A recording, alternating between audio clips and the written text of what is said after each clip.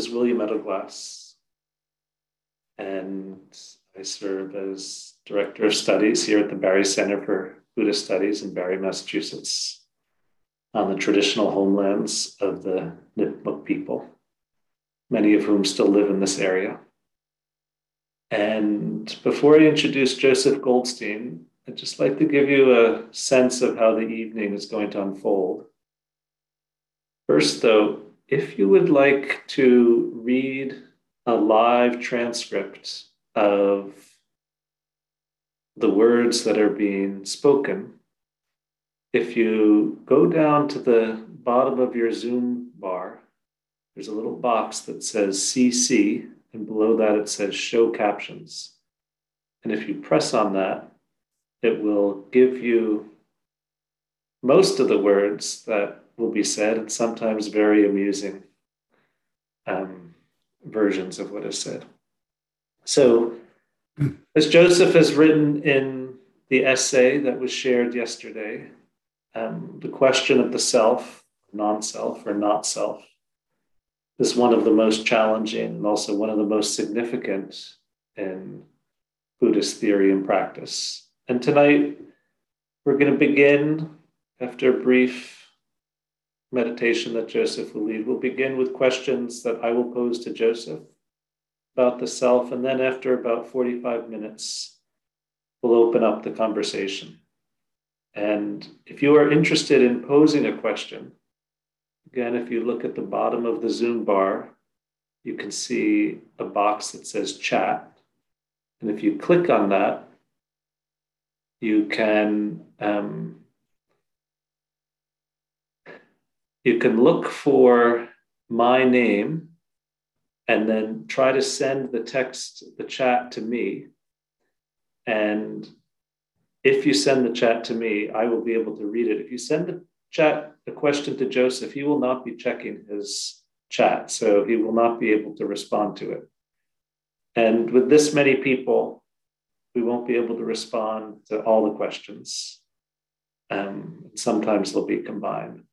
And if at any point you are having technical challenges with Zoom or anything else, please feel free to send an email to contact@buddhistinquiry.org. And thank you to my colleague Cassie for making all the logistical processes work so smoothly.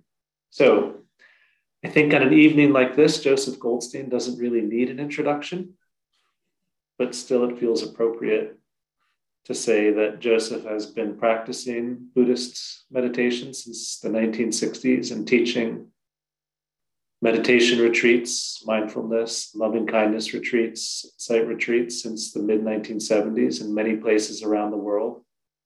And speaking for myself, and also I think many others, what I really deeply appreciate about your teaching, Joseph, is the clarity of both your response to questions of doctrine and how you formulate questions of doctrine, but also the clarity of the meditation instructions that you give.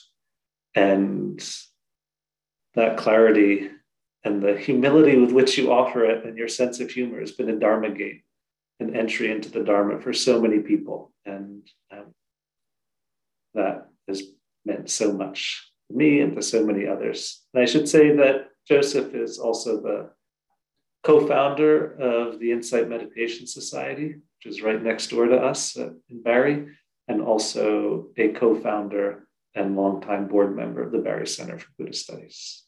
So thank you so much for joining us tonight, Joseph. And I turn it over to you. Okay, thanks, William. So good to be with all of you. And as William said, I think we'll start with just a few minutes of meditation, a chance to simply settle in and arrive and get here. Take some comfortable meditative posture, not too comfortable, just some posture that keeps you alert. And again, we'll just sit for a few minutes. If you like, you can close your eyes, maybe take a few deep breaths. It's a way of settling into the body,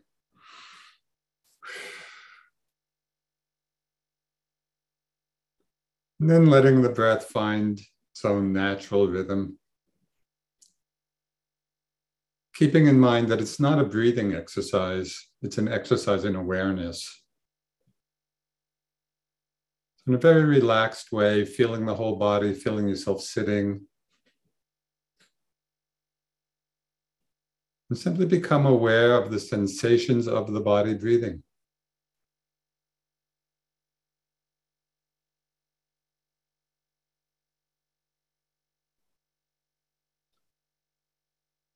Breathing in, know you're breathing in. Breathing out, know you're breathing out. You can keep it that simple.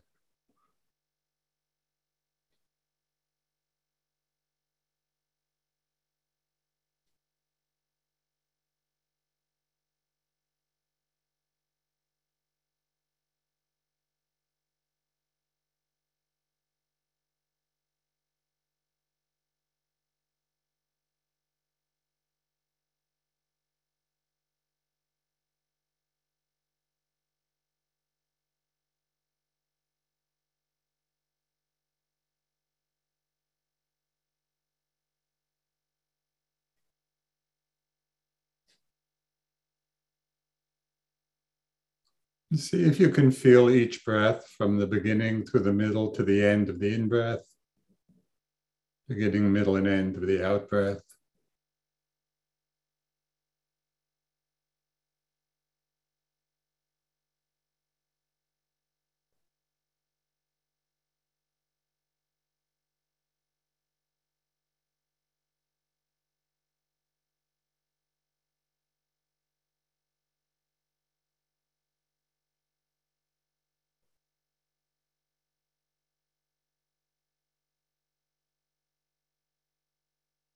Softening the eyes, the jaw, the heart, the belly.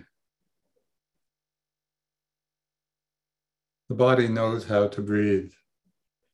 So it's simply feeling this very natural process.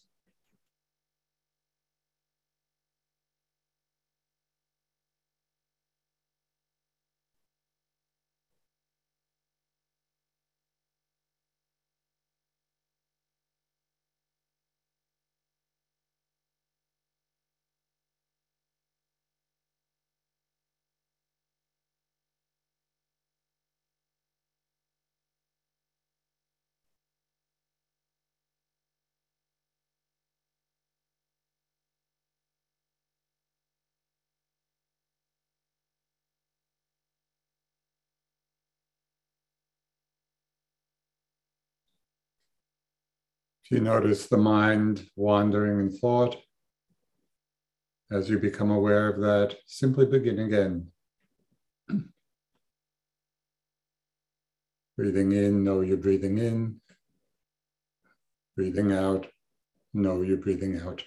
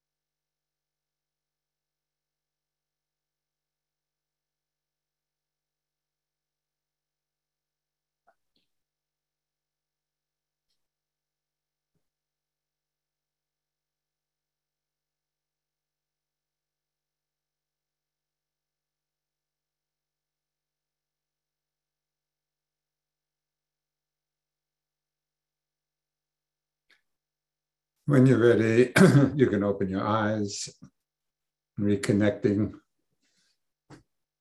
with the world around you.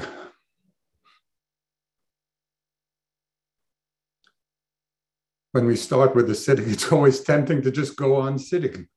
But we have some things to talk about this evening. So, William. Okay. Thank you, Joseph. Maybe we'll start with what might be a deceptively simple question, but Um, why did the Buddha pay so much attention to the self, or not self, or non-self, or no self? Why is why is that such an important question for Buddhist traditions, Uh-huh. especially early Buddhism? Well, I think the importance of it is highlighted in one teaching of the Buddha when he said that of all the different kinds of wrong view, the wrong view of self is the most dangerous, is the most problematic, the cause of the most suffering. And so it clearly is a central part of the Buddhist teaching and the whole path of awakening. I think a simple way of understanding why it's so important is when there is a strong view of self, which is in most people. This is the common way of understanding, who we are in our lives. So it's the very prevalent view, which is why the exploration of non-self is so challenging, because it really goes against almost our common sense understanding of who we are. So in that sense, it's a very radical teaching. But as long as we are caught up or identified or entangled in the view of self, then we spend our lives defending it, gratifying it, aggrandizing it, judging it. We have all these responses that come out of this felt sense of an I, of a self. And the Buddha was pretty clear about the path towards liberation, which is that what we're really practicing along the path is the practice of non-craving, of non-clinging. That's the second and third noble truths of the teachings.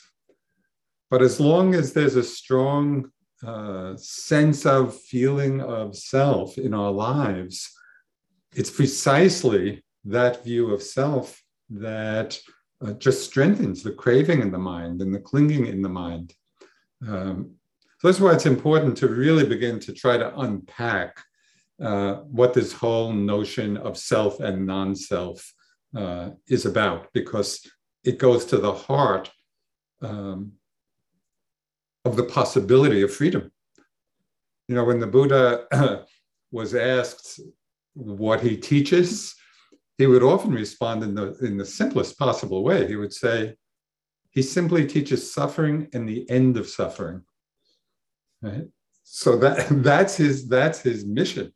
And really, as we undertake the practice, that can become the reference point for all of our understanding and for all our practices, and how we're living our lives. Is what we're doing creating more suffering or leading us to the end of suffering? And as I say, understanding or unpacking this notion of self is really a key element of all this. Okay, so it's important to understand and unpack this notion of self. Maybe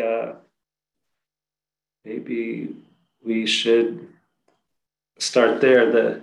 In the suttas, we often see the terms atta, meaning self or oneself, and pugala, meaning person. So certainly it seems as if one can talk about oneself or the self, and the Buddha talks about himself. So there seems to be some sense of self that we can talk about. What's the kind of sense of self that might be the wrong view, in contrast to me saying, "Oh, I'm hungry," or Right. me seeing, "Oh, I see you there." So what's the wrong sense of self that is the wrong view? Yeah. Well, first to acknowledge that we do use this term, self and I and me and mine and you, conventionally. This is our conventional language, and that's fine. There's no problem with that. It would be very cumbersome to go through life trying to communicate without using conventional language. But what the Buddha was pointing to was that self, the word self, the term self, is a designation for something. It's not something that exists in and of itself. It's simply a word that is used to designate the flow of changing experience of this mind and body. So we want to use the term, if we use the term, and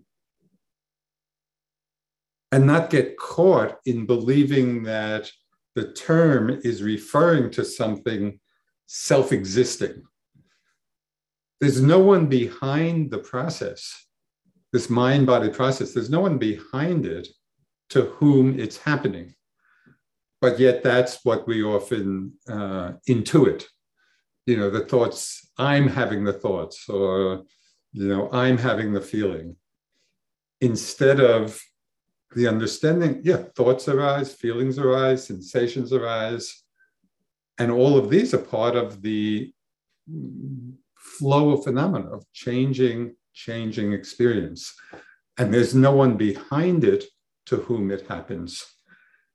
So I think it's important just to understand the difference between the conventional use of language, the conventional use of concepts, but not taking the concept to be the reality itself.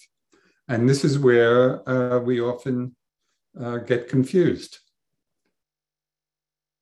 So I'll give you another example of how we often confuse concepts with the actual reality of the moment. And this is something very simple, and there could be a million examples of it. When we look outside and we see a tree, that's how people would describe what they're experiencing. But the eye doesn't see tree. The eye just sees color and form. And then we create a concept designating that particular color and form, right? Tree. And so it's useful in that way, but it's not positing an experience in and of itself. It's simply pointing to that experience. And that's what's meant by concepts as designations. And of course, self is perhaps one of the most deeply held concepts that our lives revolve around.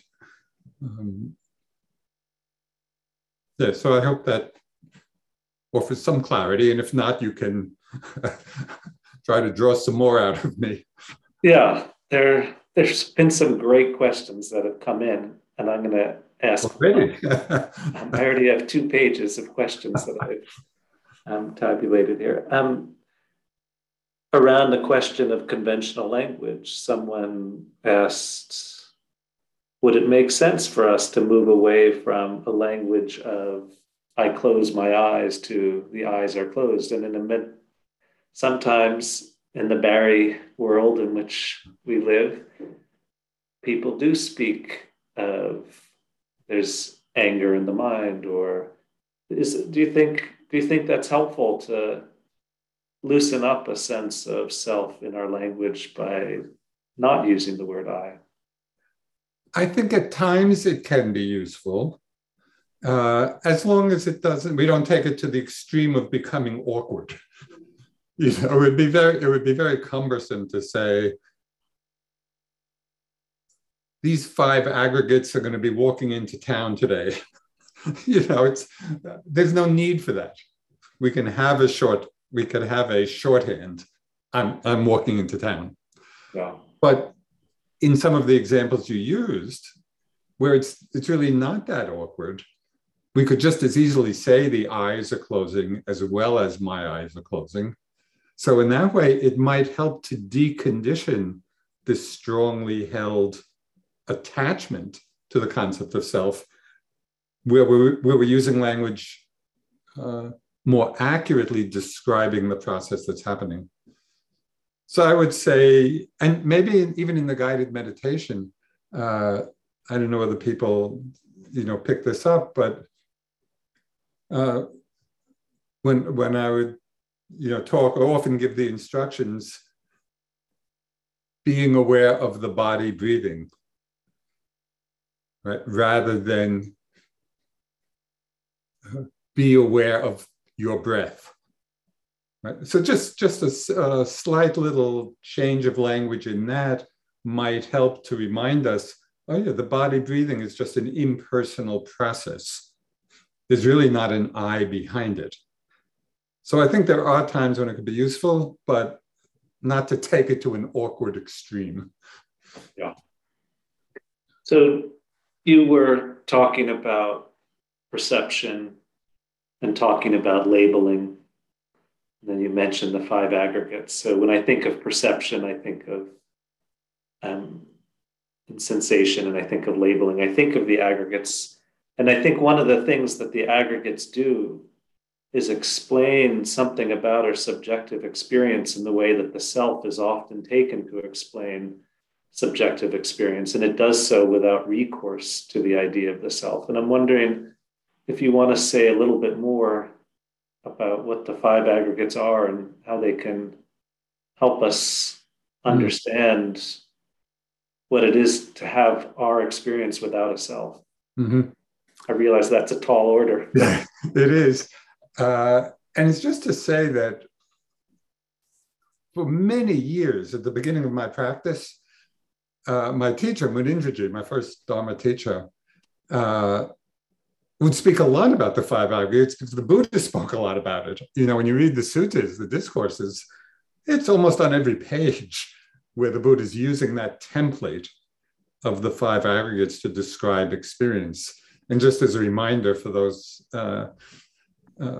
folks who may not be that familiar with it, the 5 aggregates are describing all the aspects of the experience of this mind and body. And the first one is the body. In sutta language, discourse language, it's called form, but it really refers to the body or material elements.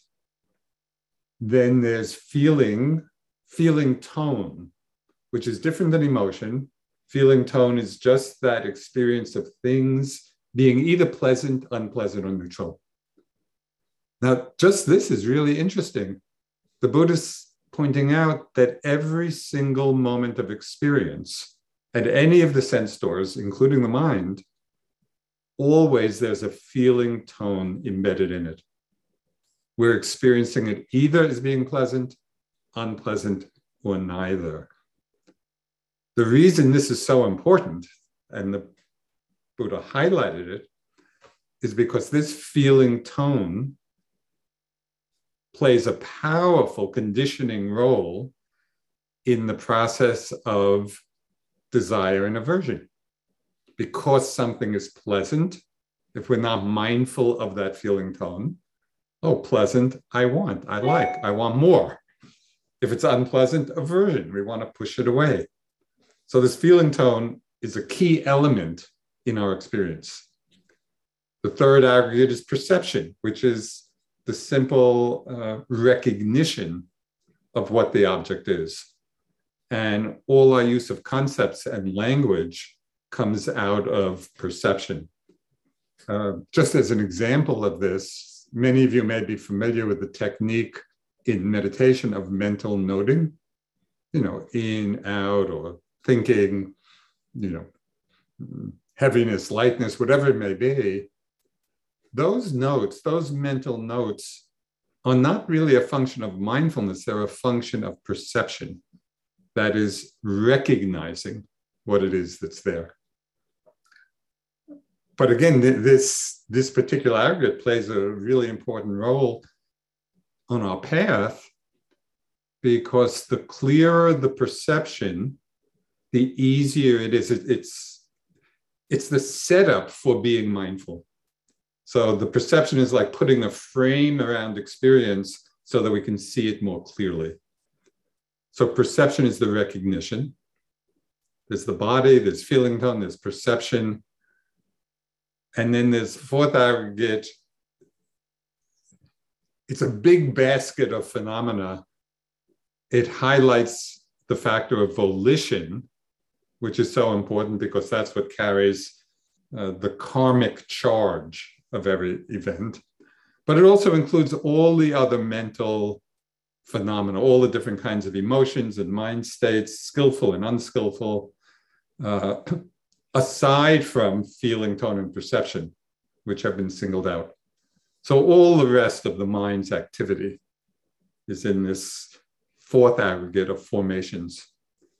And then the fifth aggregate is consciousness, or the knowing faculty. What was striking to me about all this, as my teacher would talk about this endlessly in the beginning, I just found it so boring. It sounded so theoretical and so abstract, and he would go on and on and on about these aggregates. And it took me a long time in my practice to see what a critical role they played in the actual practice of meditation and understanding. So it's worth an exploration of this to some depth, where we can go from it being simply Buddhist philosophy, which might or may not be interesting to you, but to see, no, this is talking about the very nature of who we are. And what's so astounding to me, and just shows the, I don't know, this seems like a funny word to use for the Buddha, but the brilliance of the Buddha in being able to encapsulate every aspect of our experience within these 5 categories. So, I don't know, I find that quite amazing. We can really understand every single aspect of our experience through the understanding of these aggregates. I don't know, I could go on and on about this. I'll just say one thing, and maybe it'll lead to some other questions. But in terms of understanding the aggregates as not self, and this formulation of the aggregates is key to this understanding.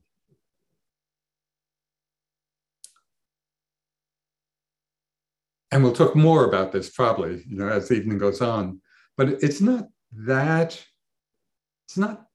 hard. It's a little hard, but not that hard to begin to understand the body as not self, but it's just doing its own thing, following its own laws. And we can begin to see the very impermanent nature of the feeling tones and perceptions and all our mental states, where we really get caught. And this is the most challenging aspect in understanding not self, is to see the selfless nature of consciousness, of knowing. Because we can be aware of all the impermanence, changing nature of all this other phenomena, but still we think, well, I'm the one knowing it all, right? So I tend to think of it as this is the last holdout of self, and so maybe later in the evening we can talk a little bit about how to cut through that identification. I was glad to hear you talk about being bored when maybe Munindraji was talking about the aggregates, because I was hoping that some of the students who've been bored while I was talking about the aggregates out here, they could say, well, there's still hope that will pay off. So you, in your essay, maybe this gets at the point you were just leading up to, in the essay that you wrote, Undreaming Oneself into Existence, you write about the way in which perception of impermanence leads to a perception of non-self, and that leads to nibbana in this very life. You're working with a quotation from the suttas, one that I really love, and I wonder if you want to start there maybe and look at the relationship between non-self and impermanence, and And also maybe say something about perception. It seems like it's an important thing that it's not just cognitively understanding, but there's a perception of impermanence and a perception of non-self that is liberating. How about starting there? Okay. So first, I think the distinction you're making between kind of a cognitive understanding of impermanence and change is really quite different than the direct experience of it. And so we could go up to anybody on the street, and ask them, do things change? Everybody would say yes. This is not kind of a subtle understanding. So we know on the conceptual level, and to some degree on the experiential level, that things change, but we're not so often really focusing our mind in a way that is seeing or being in the process of change as it's happening. And it's that direct perception of change that is transformative.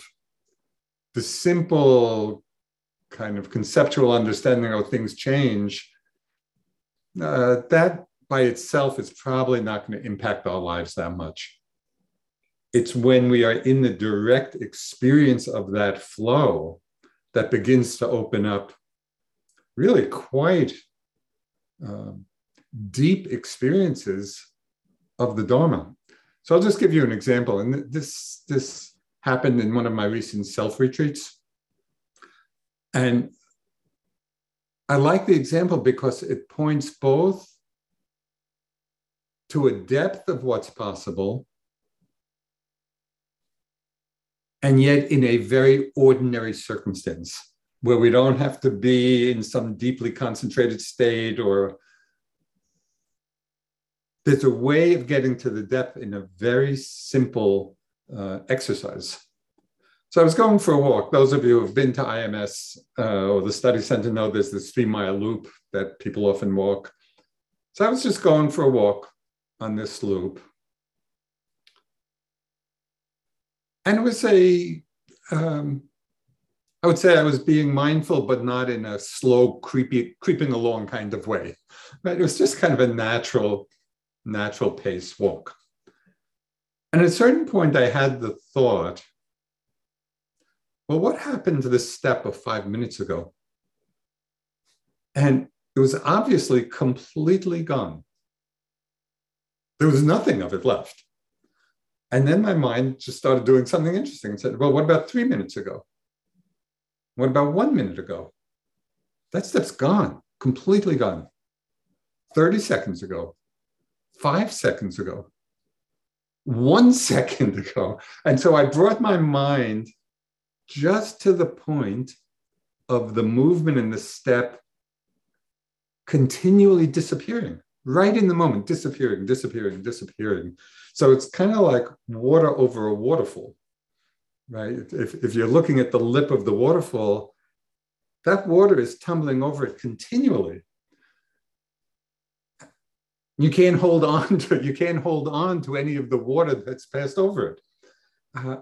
So this was the actual experience of this momentary impermanence of things always just continually falling away. Then my mind remembered this teaching of the Buddha, where he said, when you see impermanence, when you're perceiving impermanence, the mind doesn't cling. When it doesn't cling, it's not agitated. And when it's not agitated, it personally realizes Nibbana. Okay, so that's a powerful statement. I mean, that's taking us from wherever we are now to the highest goal of liberation. But in this kind of exercise that I was doing, or experiment, I wanted to test out that teaching in my own experience. So there I was, the steps continually disappearing. Again, just like water over the waterfall, gone. So I was in that direct perception of impermanence. And then I checked my mind in that perception was the mind clinging. And I saw that when we're seeing impermanence, experiencing impermanence on that level, it's impossible to cling because whatever we might want to cling to is gone, right? And it was just so obvious. But it was very interesting to really notice the quality of my mind in that perception of change, right? So not only perceiving the change, but actually to check out, is there clinging or not? And then I checked out the second part. When the mind doesn't cling, it's not agitated. Okay. So I just checked, is my mind agitated when in this very moment of non-clinging? And it was just so, it was both so accessible and so profound because it became eminently clear as I was becoming mindful of my own mind in this perception of change, of not clinging, there was no agitation. So there was the very direct experience of peace in that moment. And maybe it's only for a few moments, but it's genuine. And so that experience of peace is kind of a forerunner, we might say, of Nibbana, in the sense that in that moment, there were no defilements in the mind because there was no clinging and there was no agitation. The mind was at peace. And so we begin to get a real experiential sense of the peace of Nibbana, even if it's momentary. Right? So that's, so just as a comment on this whole little story,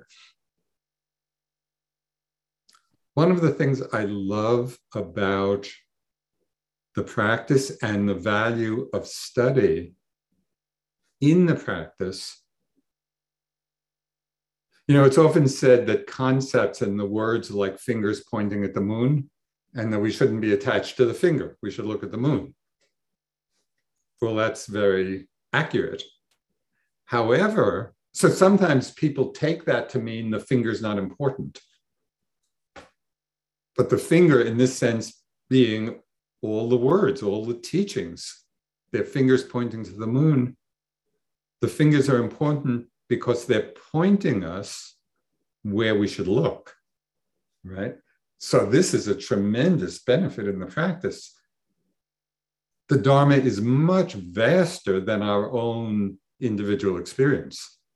So when we study and we read the texts and we hear the teachings, it's like we're getting lots of fingers pointing to different aspects of the truth.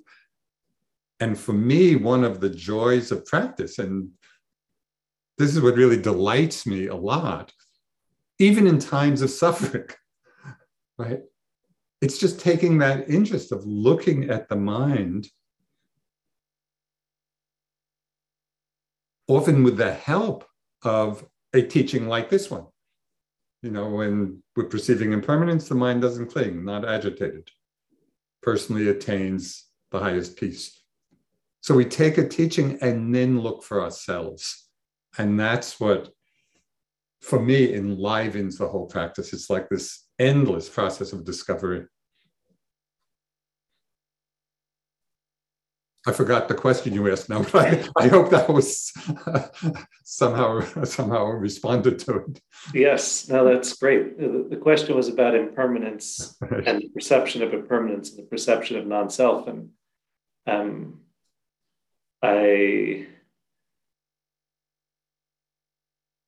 love that story of the kind of visceral sense of impermanence as you're walking and the impermanence of the step. And one thing that I feel that you're describing there, thinking about the teachings and the importance of study as a support in our practice, is the doctrine of the three characteristics, which you address explicitly in the Dharma talk that we shared with folks who had been registered by yesterday. And those three characteristics are impermanence, not self, and dukkha. Impermanence, dukkha, and non-self. And the way you're describing it is a kind of granular level description of a releasing from clinging that allows for the dukkha to diminish. Do you want to say a little bit more about that? Well, I don't know if this is what you're getting at, but this is what's coming to my mind. So just as an explanation for everybody listening, one of the things I learned from Munindraji, my first teacher, people would ask him questions and then he'd just answer whatever he wanted to answer. And sometimes it related to the question, sometimes not, but it was always a good teaching. So I took that on as my teaching model. So again, I'll respond to what you just said. Sometimes the insights come on, as you said, on this very granular level, where we're really getting very precise in the moment-to-moment unfolding and seeing impermanence on that level. Before I go on, I just want to highlight the impermanence part.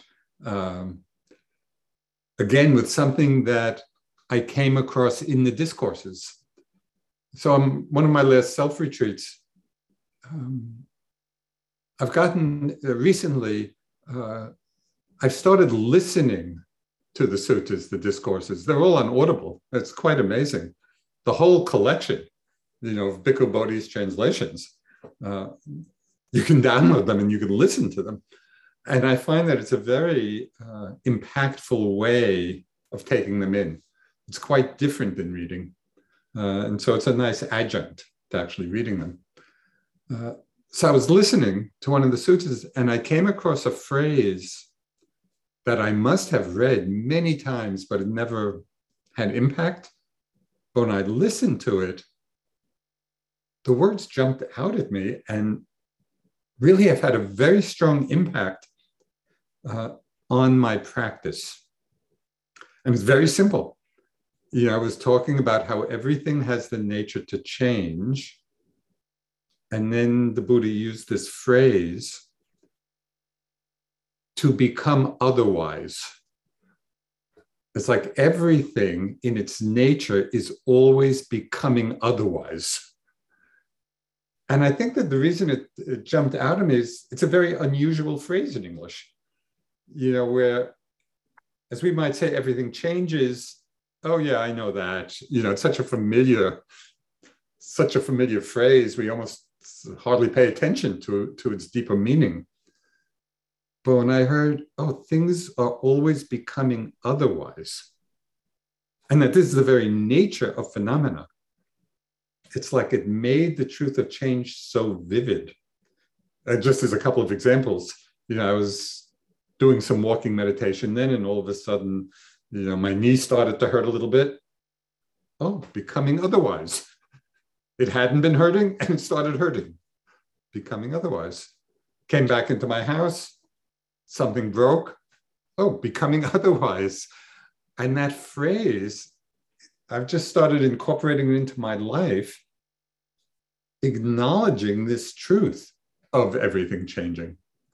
So I just wanted to offer that in case some of you might find that phrase useful in your own practice and lives. Becoming otherwise all the time. Nothing is stable. Nothing is staying the same.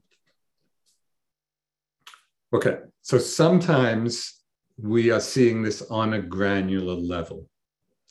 But there are insights into the three characteristics that also happen on, we might say, the ordinary level of perception, not on this very refined, momentary level.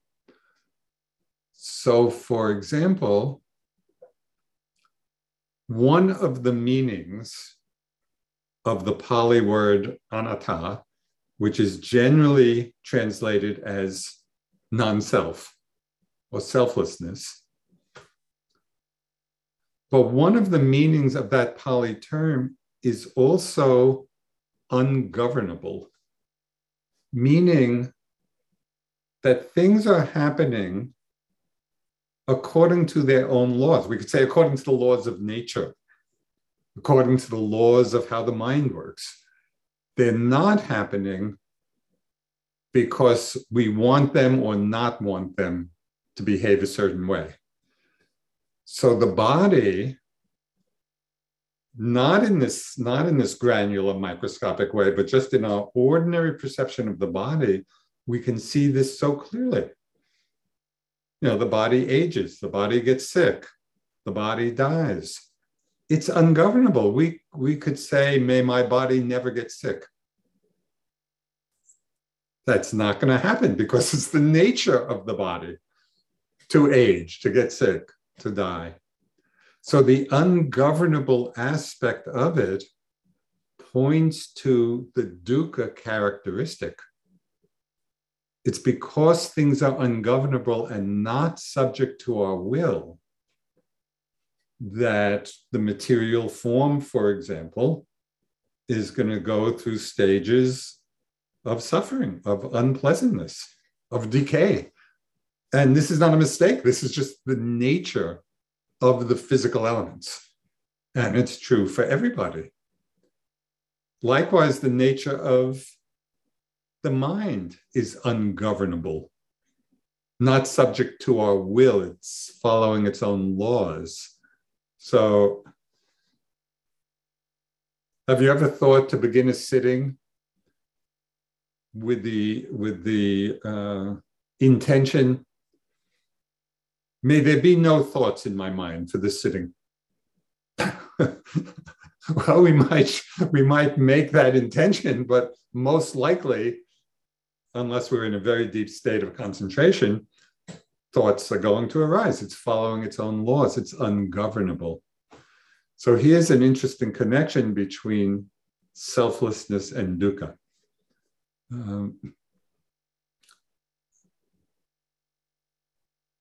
There's another aspect to anatta, those selflessness. And this is why I find this whole notion of non-self, it's really fascinating, because on the ungovernable side,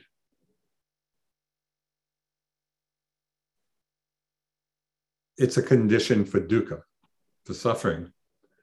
But there's also a liberative quality of selflessness, which is that, yes, all of the elements of mind and body are simply following their own laws. And if we're not identified with them, if we're not creating the sense of self through our identification with the body or feelings or perceptions or different mind states or consciousness, if we're not identifying with them, that's the doorway to freedom. So then even as things are changing, and unreliable, the mind is free if we're not taking it to be self. So I just find it interesting that anatta, or selflessness, in one direction points to dukkha, and in the other direction points to freedom. And again, this is why this whole notion of selflessness is so central to the Buddhist teaching. Great, thank you. There have been a number of really great questions that have come in, and we could be here for the next week just unpacking them. And I wish we had time. But one question that several people have asked in different ways is, when you speak about the mind is free or the mind is at peace, the temptation might be to think, well, that is the self. And what you just said is, it's precisely not identifying with the self or with the mind as self that is liberated. And can you say a little bit more about how one might think about this very subtle way of relating to the mind, that we say the mind is free or the mind is liberating, but the mind is not self.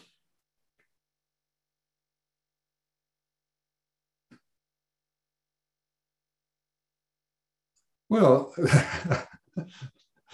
there are different ways or different ways of approaching that question. From one side, we could say, yeah, peace is a quality of the mind. Until we're fully enlightened, sometimes it's there, sometimes it's not there. So it itself is part of the changing process. And the feeling of peace itself is impersonal. It doesn't belong to anybody. It's not that,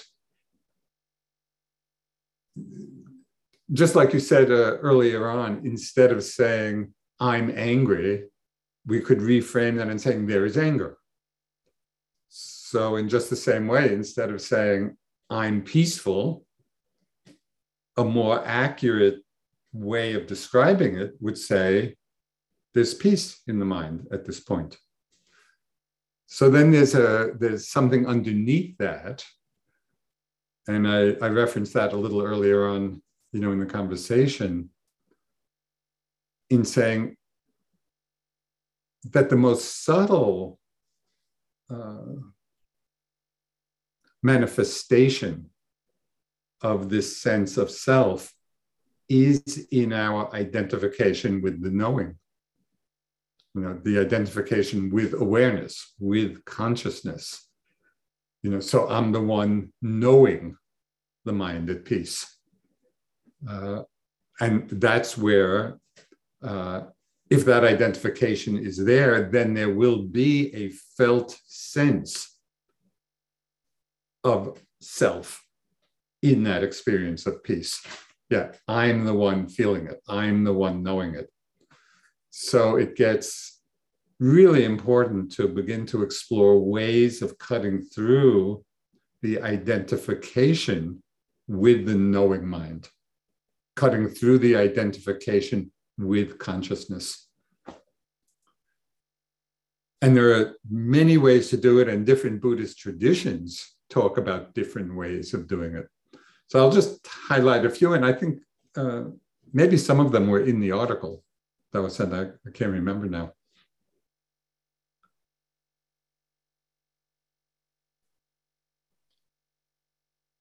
So one way of breaking that identification with the knowing mind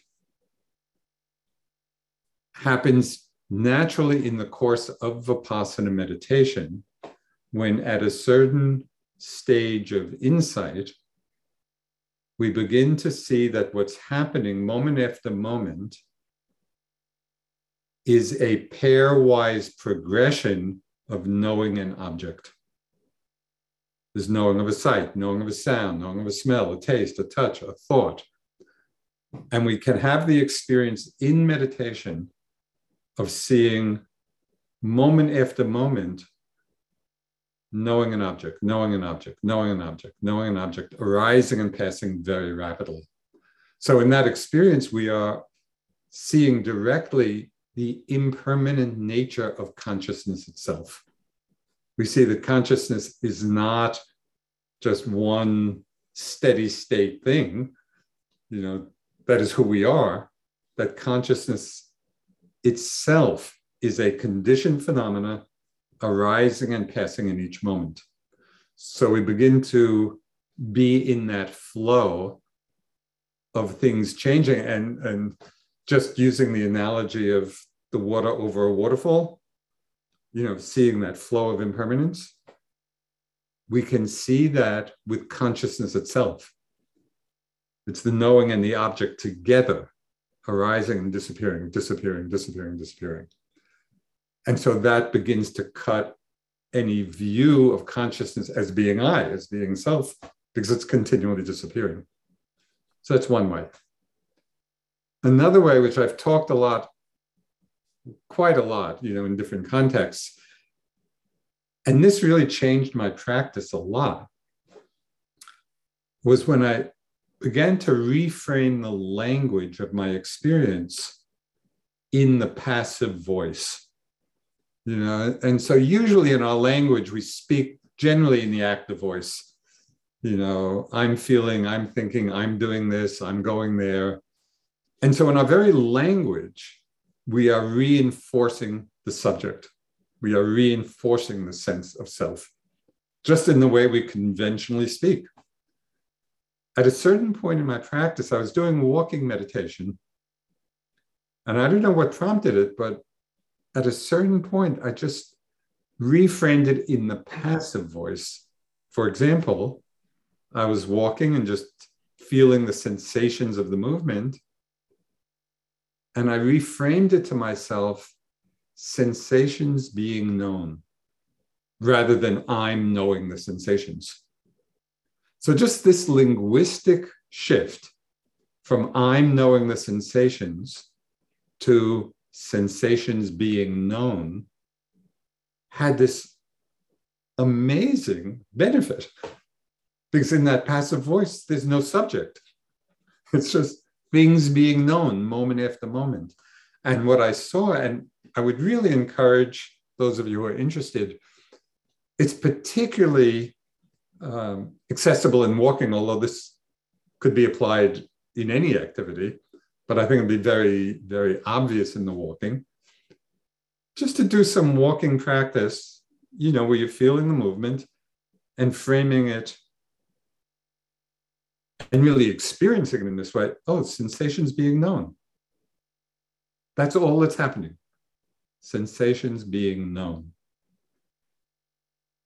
And there were so many interesting consequences of this. First, it became completely effortless because there wasn't an I trying to be mindful, or an I trying to track the movement. I was just moving, and the sensations were being known quite spontaneously and perfectly. It's like they were being known exactly as they were appearing. So the whole endeavor of walking meditation became completely effortless, right? And very precise at the same time. So it was an amazing shift, simply coming from this shift of language that took the subject, I, out of the equation, things being known. Then, if you can settle into that for a while and get easy with it, where it just becomes a kind of natural way of being with experience, then you could take it to a next step, which also gets really fascinating. Okay, these sensations being known, then we might ask the question, known by what? Right? So that gets really interesting. And this is not a kind of intellectual inquiry. We are right in the experience of things being known. So we're there in the experience. It's not thinking about it. In the very experience of things being known, and we ask the question, known by what? It's like turning the mindfulness back onto the knowing. And this is where it gets very interesting and ties into a lot of Tibetan and Zen teachings, which emphasize this point.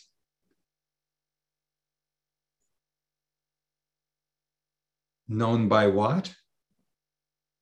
When we look, there's nothing to find. And yet the knowing is happening.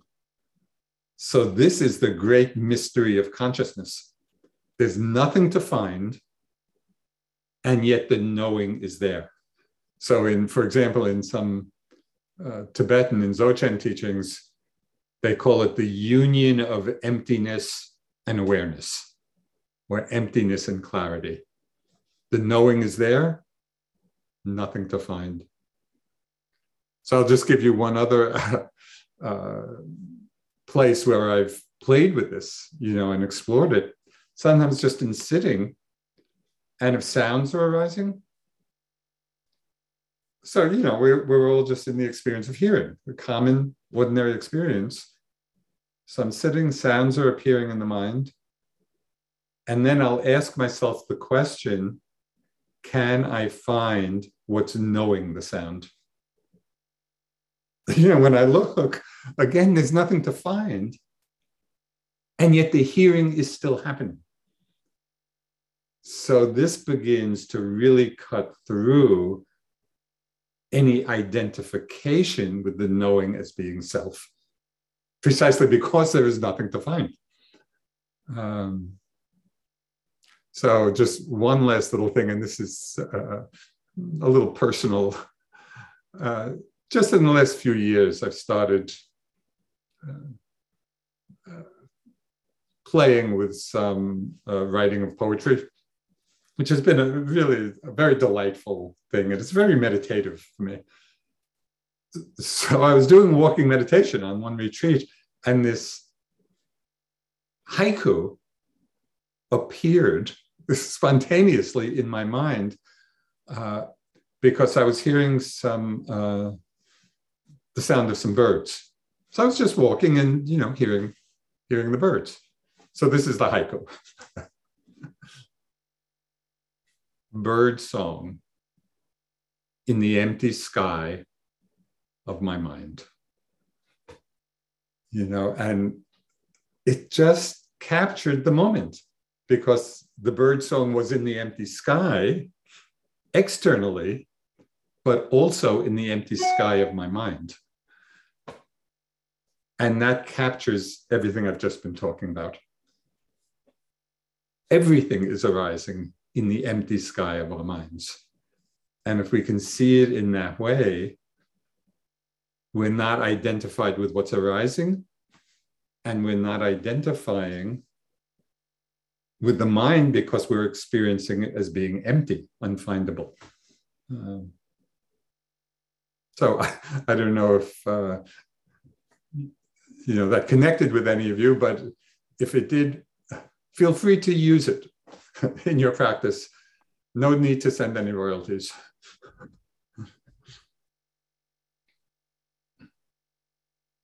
Thank you, Joseph.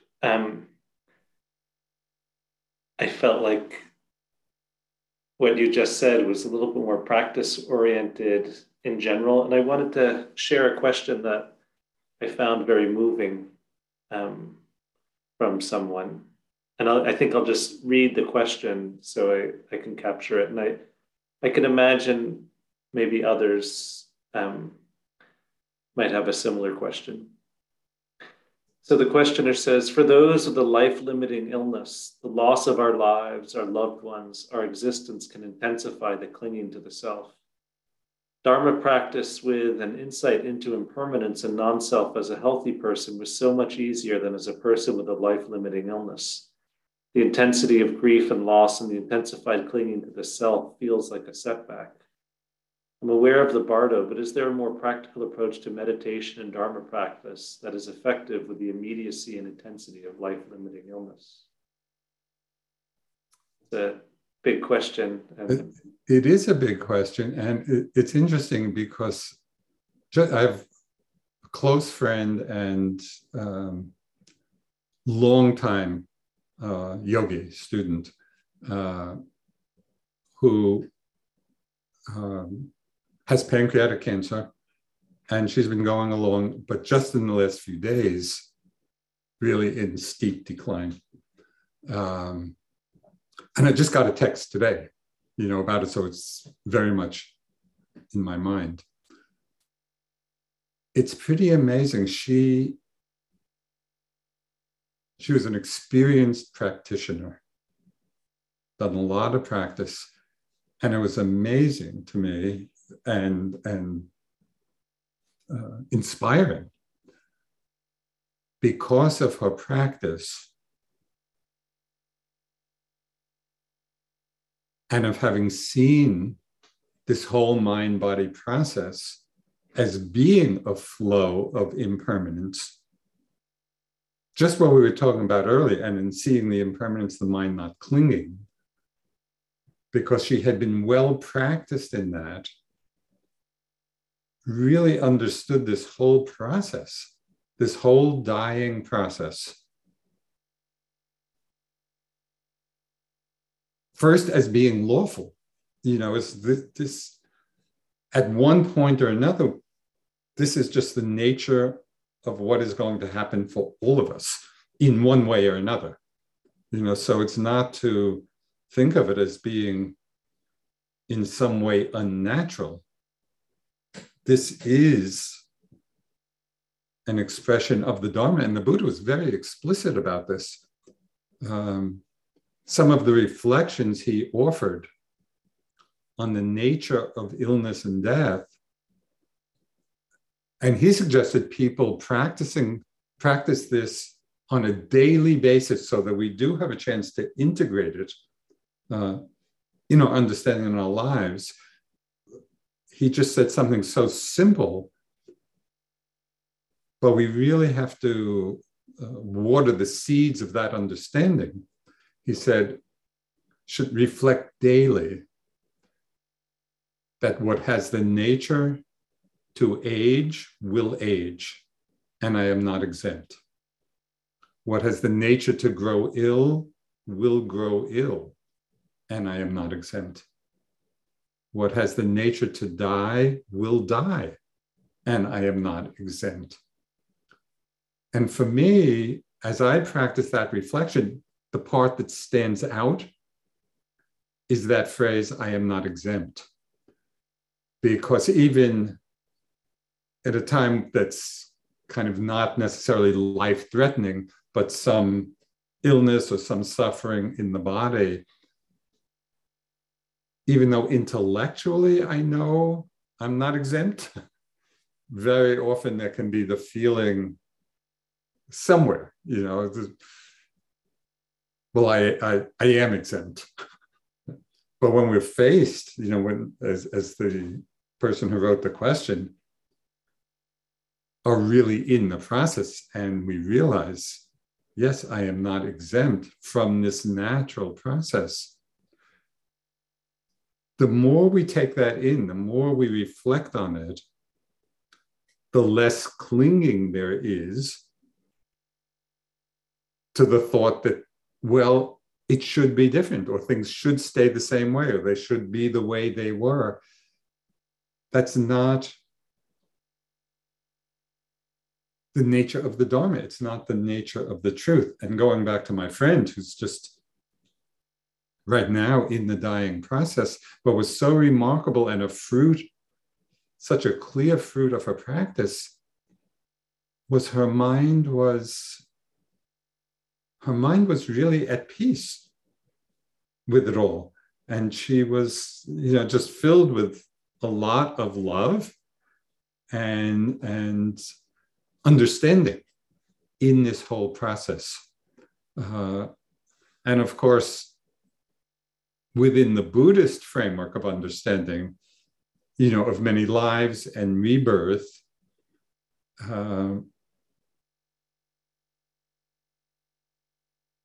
can see the whole dying process, a phrase that had come to my mind some time ago, as seeing the dying process as the birth canal to the next existence, right? And so we're beginning to see this whole unfolding in a very large context. And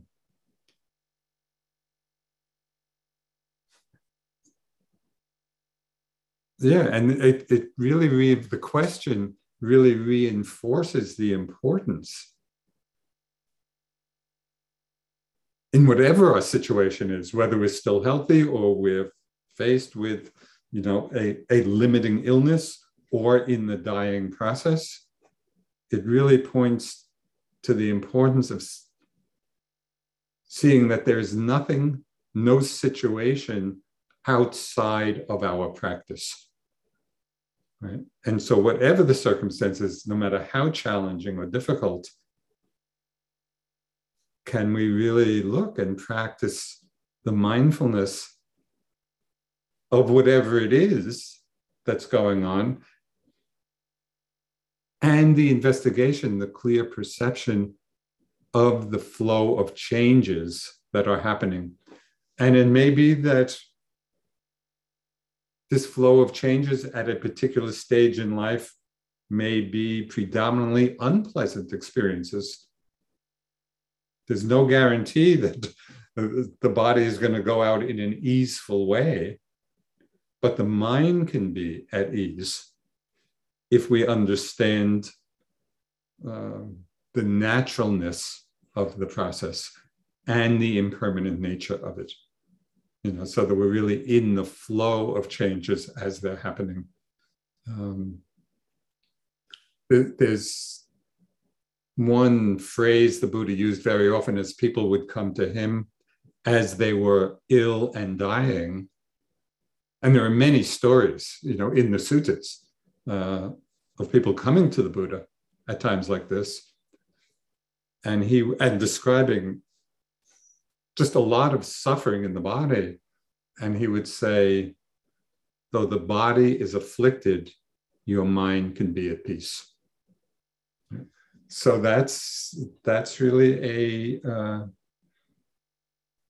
call to us to really apply our understanding of the practice, even in these very challenging situations. And it's possible. And I mentioned my friend just as an example. It is possible for us to do this.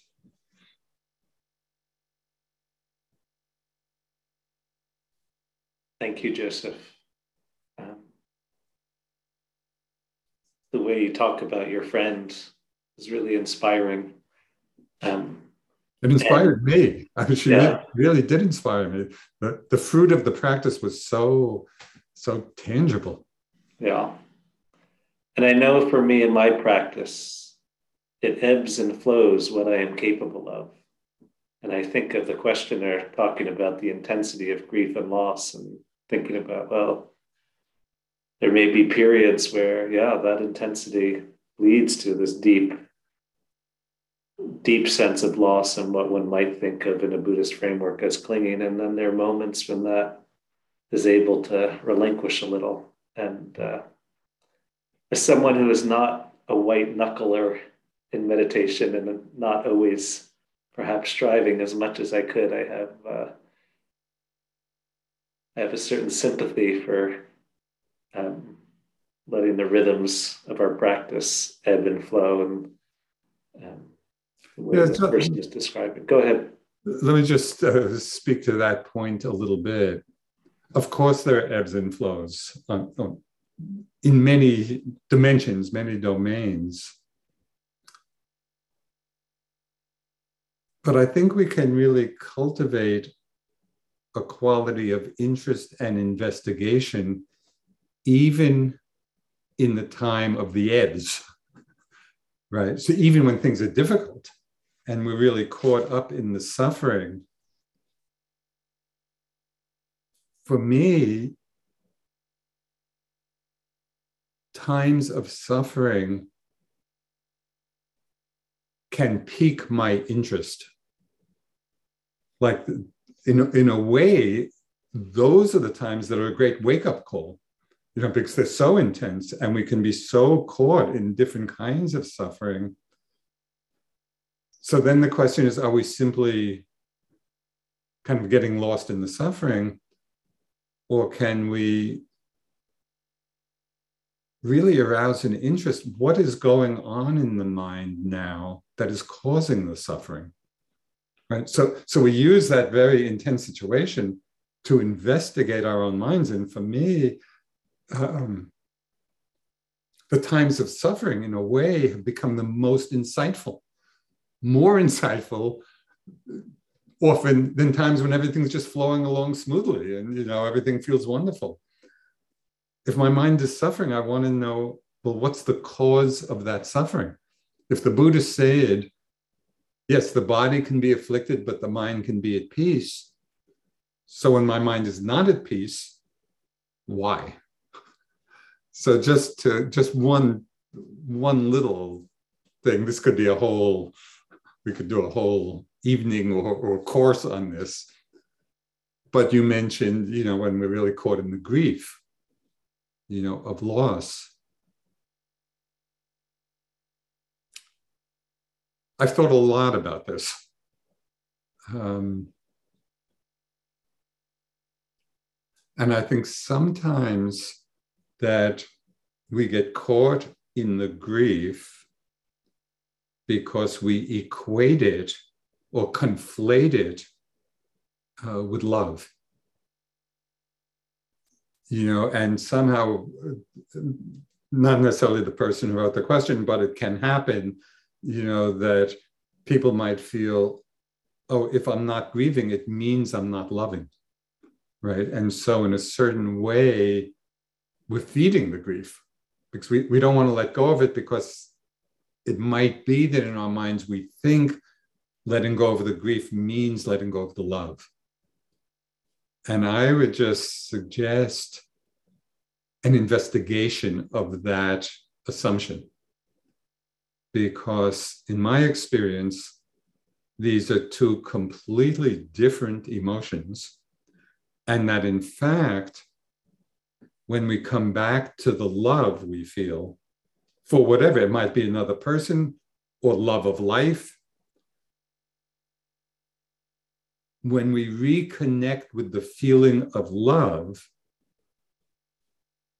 my experience is that in those moments, grief is not there, because they're really two different things. But we often have not investigated clearly how we feel with each of those emotions, and so we conflate them. And that's what can keep us caught in them. So again, this is a very big topic, and I don't know, maybe that reflection might be helpful. Yeah, I found that helpful. A lot of the topics we've been discussing are very big topics. There's a saying that a philosophy that can be put in a nutshell deserves to be in a nutshell. And none of these questions lend themselves to small answers. They all beg to be unpacked. And here's another one that we don't have too long, but there's several questions that address this. And so I'm going to combine a few here, and it's something I'm confident you have thought a lot about. And that is, on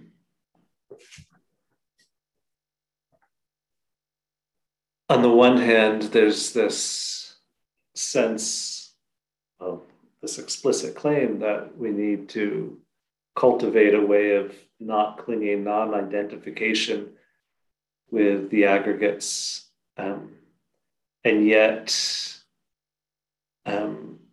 for people who may not be white men like you and me, who have identities that have historically and today are marginalized in a variety of different ways and different contexts, that hearing, oh, don't identify, is different, because there's already a kind of, like for you or me, a kind of stability from which we are non-identifying, as opposed to an identity which is lived out in a very different way. And I'm wondering if you could say a little bit about that. Yeah, no, thanks. It's a really important question. And it's come up frequently, because it points to something that I think really needs addressing. And it has to do really, I think, with a fundamental part of the Buddhist teachings when he talked about the two truths, the relative level of truth and the more ultimate level of truth. And these are not two separate things. They're the same thing seen on different levels. So I'll just give a simple example and then refer back to the specifics of the question. So I'm holding up this cup, And on the relative level, it's a cup and it has a certain shape and made of certain materials, and I take care of it. And I use it as a cup. On another level, if we looked at this under a high power microscope, cup would disappear. It would be another whole level of reality. There's no cup. It's just, atoms and electrons and subatomic particles, whole different level of reality. What's interesting about understanding these two levels of truth is that first, we need to attend to the relative conventional level of our reality. And so in the question that you raised, okay, what is our, whether it's a racial identity or any other identity, and what are the implications for how we're living our lives and the challenges of whatever that particular identity is, and the importance of, as the word you use, like finding stability in that identity. So on that level, that's essential and important. And we see, it's so clear now. The deleterious effects when people don't take into account these relative truths, which we're all living. This is the world we're living in. So we need to honor and respect that. At the same time, to the degree that we also understand the more ultimate level of ourselves in whatever personal situation we're in, if we can understand this more ultimate level, whether we think of it in terms of the changing aggregates or the momentary change, of things continually disappearing and not clinging, all of that which we've been talking about, to the degree that we have that understanding, then we actually can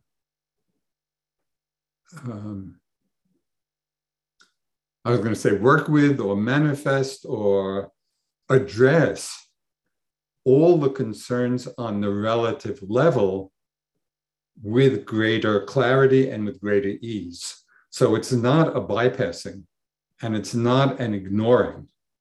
It's actually connecting with a deeper wisdom of the selflessness of it all, and then using that wisdom to engage in the relative way, in or conventional level of understanding of self and other, again, whether it has to do with race or gender identification or whatever it may be, right?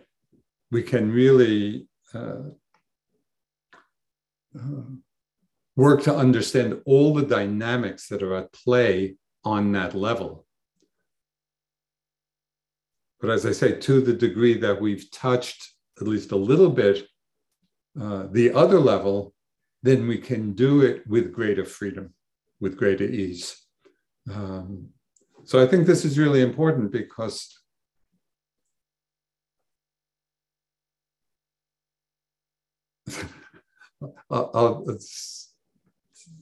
just as an example of how the two truths can work together. So this is just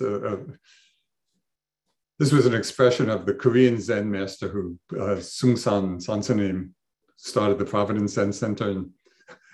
And he just used this phrase, there's no right and no wrong, but right is right and wrong is wrong. There's no self on the ultimate level, but still we're manifesting in this world as particular beings, and they're both true, right? And we have to attend to both. And they're both true with the same person. It's not that one truth is here and the other truth is here. It's all here. And it just depends which level we happen to be paying attention to at a particular time.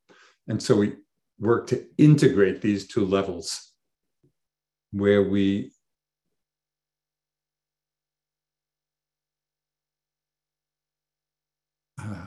work to understand the dynamics of our conventional reality and all the challenges of it, even as we understand the essential selfless nature of it all.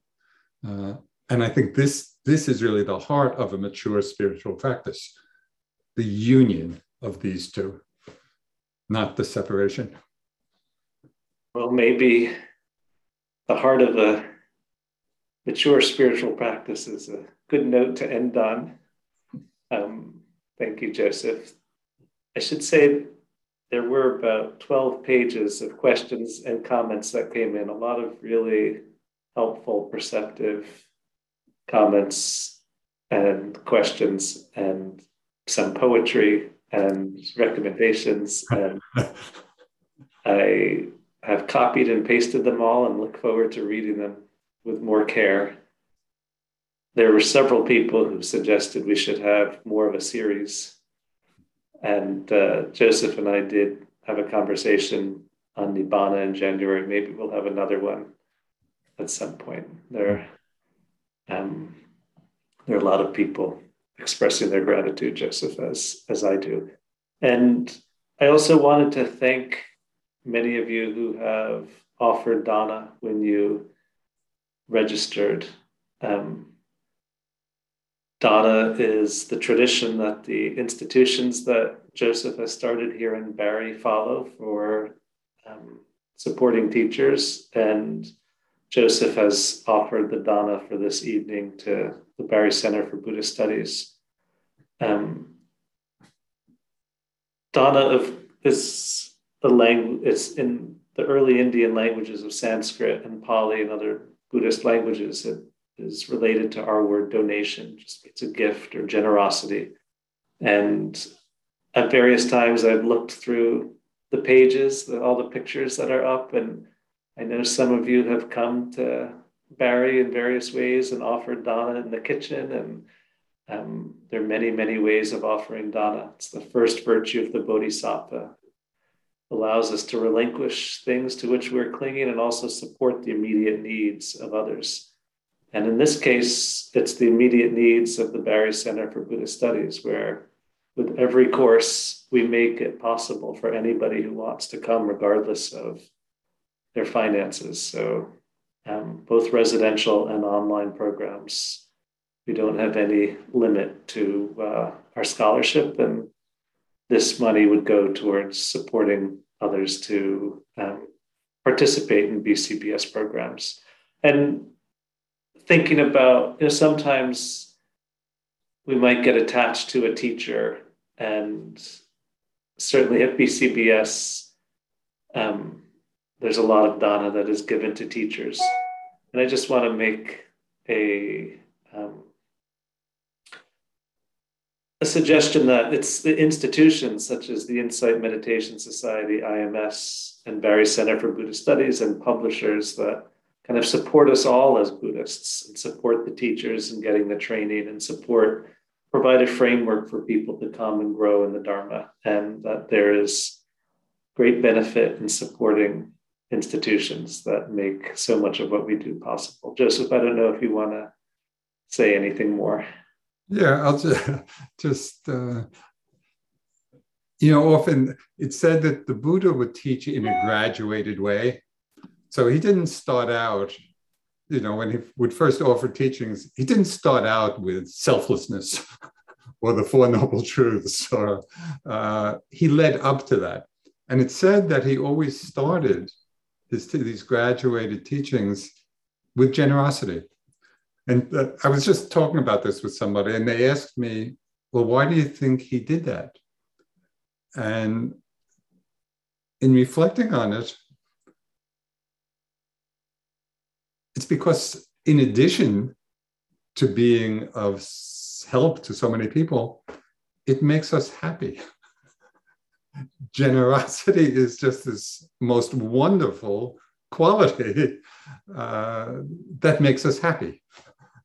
So it's just, it's a wonderful practice. And just to share with you, this is a practice that I've done for many years now. And it's been a source of tremendous joy in my life. So I've undertaken the practice, again, for quite a while, that if I have the thought to give something, and as William said, it could be money, and it often is, but it could be many other things as well. If I have the thought to give, my practice is to do it, not to second guess myself, not to let the thought pass by. And it's just so interesting to me, just going through my life, and I'll have a thought, and then I do it. And clearly it's of some help to the recipient, but it's also this source of tremendous happiness in my own life. So I would just encourage you, to practice in this way. It's a beautiful thing for oneself and for others. Thank you so much, Joseph. There's a link that Cassie put in the chat. Many of you have already done so, and if you would like to offer dana. And there are many, many ways of offering dana out in the world to the people you meet in other institutions as well. Joseph, would you be interested in closing with a short meditation again? I would love to. So let's just sit for an hour and a half and no, okay. That would be nice, but many of you are probably getting ready to rest. So we'll just sit for a couple of minutes. Again, settle in, take a few deep breaths.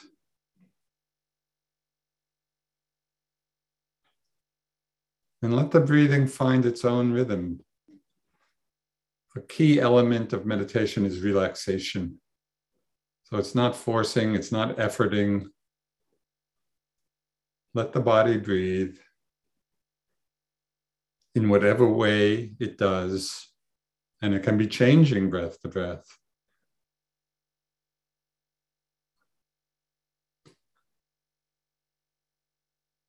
And simply let all the sensations of the body breathing arise in the empty sky of your mind.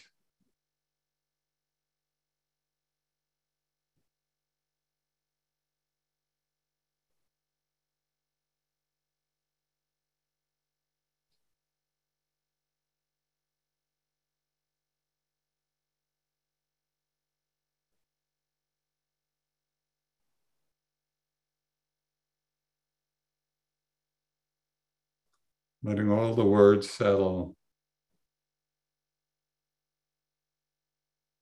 Relaxing into a place of ease.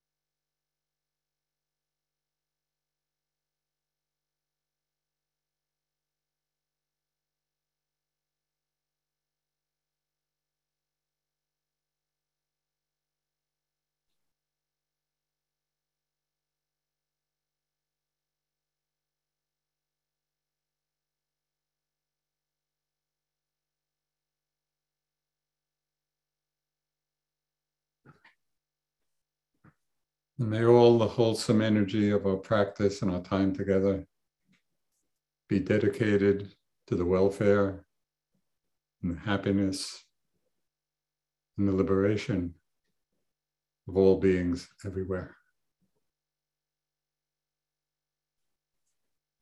Thank you all. Really a delight being together, and I hope it was helpful in some way. Have a good evening. Thank you so much, Joseph. Good night, everyone.